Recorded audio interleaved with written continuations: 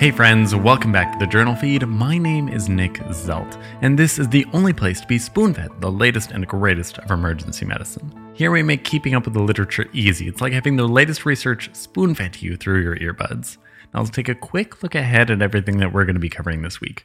First off, we have giant cell arteritis. It's kind of a fiddly diagnosis to make. Then trying out POCUS for that giant cell arteritis.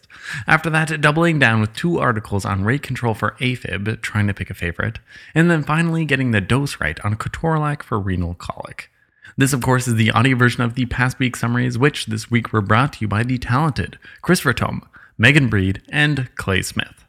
Now, the first article, which is titled Diagnostic Accuracy of History, Physical Exam, and Laboratory Findings for Giant Cell Arteritis, out of the Journal of Academic Emergency Medicine. There are not a lot of rheumatological emergencies, but this is going to be one of them.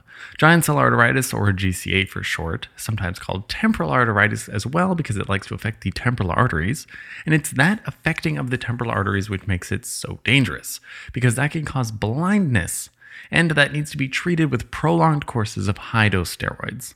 Now, the diagnosis of this involves many factors: history, exam, labs, imaging, and a temporal artery biopsy.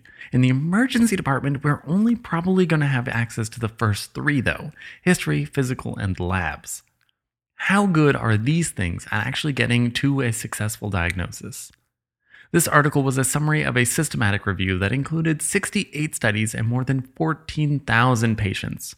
It was a pretty heterogeneous collection of studies, with none of them based in the ER, but I guess it's the best we've got.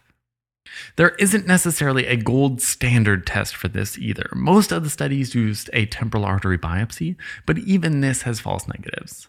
So from this study, the strongest predictor of GCA was limb claudication. That's right, not even anything to do with the head. And this had a positive likelihood ratio of 6.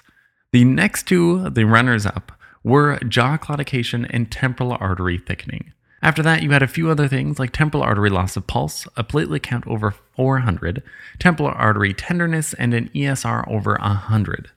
Again, the biggest bang for your buck is going to be limb claudication, jaw claudication, and temporal artery thickening. The strongest negative predictor was an ESR less than 40 millimeters per hour. The other good negative predictors were a CRP less than 2.4 and age less than 70. So there's not going to be a perfect test. The best things are really going to be imaging and biopsy, but even those are fallible. In the emergency department, really consider GCA with any of the symptoms that I mentioned above and ensure quick follow-up and start treatment. In a spoonful, no single test is perfect for giant cell arteritis to be ruled in or out, but your history, exam, and labs can help you feel more confident about starting that treatment quickly. Now, the second article, which was titled The Role of Vascular Ultrasound in Managing Giant Cell Arteritis in Ophthalmology, out of the journal Survey of Ophthalmology. So, speaking of that GCA diagnosis dilemma, lo and behold, POCUS might even be able to help there, which is great, really, because I don't get to put probes on people's heads very often. This was a review article discussing emerging literature around POCUS to diagnose GCA. Now, everything you do with an ultrasound kind of has to be named some kind of sign if you hadn't noticed. And don't worry, this article doesn't disappoint. It's actually going to offer up 2 new signs for you. First is the halo sign, where inflammation around the temporal arteries tunica media actually causes edema around the artery, and you can see this with an ultrasound. It looks like a hypoechoic layer on either side of the artery looking at it in a longitudinal view. The other sign is the compression sign. Now, this is the same edema, except when seen in transverse, and then when you compress it with the probe, the artery walls don't disappear. This would be a positive test. For a normal artery, it normally flattens completely and you can't really see the walls anymore. A meta-analysis of 1,000 patients found a sensitivity of 82% and a specificity of 75% for diagnosing GCA with ultrasound. That's not amazing. Another single study set a wall thickness cutoff to 0.42 millimeters and found 100% sensitivity and specificity. The true numbers are probably going to be somewhere in between. In a spoonful, POCUS is an emerging tool for the diagnosis of giant cell arteritis. And then, of course, we have the third article, which is titled Comparison of Rate Control in Atrial Fibrillation with Rapid Ventricular Response, Metoprolol versus Diltiazem, out of the American Journal of Emergency Medicine. The most common sustained cardiac arrhythmia that's going to be found in the ER is, of course, A-fib. Now, even when these patients are stable, if they have a rapid ventricular response rate, then they're going to need to be treated rather promptly. This was a retrospective study identifying 573 patients, from which only 51 of them were actually included in the study, and this is because they had a host of exclusion criteria. The exclusion criteria that were used were a heart rate above 220 beats per minute, a systolic blood pressure less than 90, receipt of both medications to achieve initial rate control, acute decompensated heart failure, and interestingly enough, a lack of rate control at 30 minutes. Now, the primary outcome was sustained rate control to less than 100 beats per minute for 3 hours. Comparing Diltiazem to Metoprolol, they found no significant difference between the two groups. A difference that was found was that Diltiazem achieved rate control in half the time of Metoprolol, in 15 minutes instead of just 30. Remember that anything above 30 minutes would have been excluded from this though, so it's kind of an iffy time point to look at. Also, there may have been some confounding by dosage. Many more in the Metoprolol group required repeat dosages, which means that it likely was underdosed at the beginning. Also, more patients in the Diltiazem group had new onset atrial fibrillation, while those in the Metoprolol group tended to be on a home beta blocker and may have had more rates of chronic A-fib. So, in a spoonful, comparing IV Diltiazem to IV Metoprolol for treating hemodynamically stable A-fib with a rapid ventricular response, both groups had similar rates of rate control at 3 hours, but Diltiazem had about 15-minute better, faster onset time. So, in a spoonful, comparing IV Diltiazem to IV Metoprolol for the treatment of hemodynamically stable A-fib with rapid ventricular response, both groups had similar rates of rate control at 3 hours, but Diltiazem had a little bit faster rate of onset by 15 minutes. Then we have the fourth article, which is titled Evaluation of Metoprolol versus Diltiazem for Rate Control of Atrial Fibrillation in the Emergency Department, out of the American Journal of Emergency Medicine. Here we have a very similar study to the last one, still comparing Diltiazem to Metoprolol for the rate control of atrial fibrillation with rapid ventricular response, except this is a larger study and it's looking at 2 hours out instead of 3 hours out. This was also a retrospective study, except of 349 patients this time.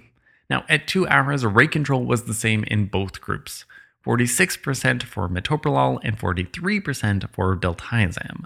Diltiazem had a slightly greater reduction in heart rate at 30 minutes, but only by 6 beats per minute, so not likely clinically relevant. Rates of bradycardia were similar between the two groups, as were rates of systolic hypertension. Again, this is low-quality data, but showing equal responses to either drug. Logically, I tend to agree with the approach that our author Clay takes, which is not to mix the two when possible. If the patient is already on a beta blocker at home, then give them a beta blocker. If the patient is already on a calcium channel blocker at home, then give them a calcium channel blocker. In a spoonful, again, there was no difference in rate control between IV Diltiazem and IV Metoprolol for rate control of atrial fibrillation with rapid ventricular response rates. And finally, the last article, which was titled Comparison of Intravenous Ketorolac at 3 Doses for Treating Renal Colic in the Emergency Department, a non-inferiority randomized controlled trial out of the Journal of Academic Emergency Medicine. We have found ceiling effects on pain control for other NSAIDs. We might as well test all of them or assume that there is some effect for all of them. Ketorolac already has some evidence showing a ceiling effect, and a prior study showed no difference in pain control between the doses of 10, 15, or 30 milligrams IV. This study was a non-inferiority, double-blinded, randomized control trial comparing 3 doses of IV Ketorolac, 10, 20, and 30 milligrams IV for renal colic. The primary outcome was pain at 30 minutes, and they took measurements every 15 minutes for an hour. So on a visual analog scale, all 3 doses had roughly equal drops in pain scores, from 90 millimeters to 40 millimeters. In other words, more drugs did not equal more better pain control, and rescue medication rates were similar between all the groups. In trials like this, I like to see pain scores farther out. Sure, there might be a ceiling effect, but if you have to give 3 times as many doses for the low dose compared to the high dose, then it's just not as relevant or as useful. I want to see long-lasting effects as well. But in a spoonful, at 30 minutes, IV Ketorolac at a dose of 10, 20, or 30 milligrams were all equally effective for treating acute pain in renal colic. So that's all the articles we have for this week. Let's do a quick review just to remember everything that we covered. First off, the most predictive factors for giant cell arteritis on history and physical are going to be limb claudication, jaw claudication, and then temporal artery thickening. Your best negative predictor is going to be an ESR less than 40 millimeters per hour. From the second article, get out your POCUS for giant cell arteritis and check for the halo and compression signs. After that, the next two conclusions were essentially the same. From two studies, rate control of A-fib with rapid ventricular response was the same between Diltiazem and Metoprolol at 2 hours or even 3 hours, so really it's going to be your pick. And lastly, consider keeping your Ketorolac doses low. 10 milligrams was just as effective as 20 or 30 milligrams for acute pain at 30 minutes with renal colic.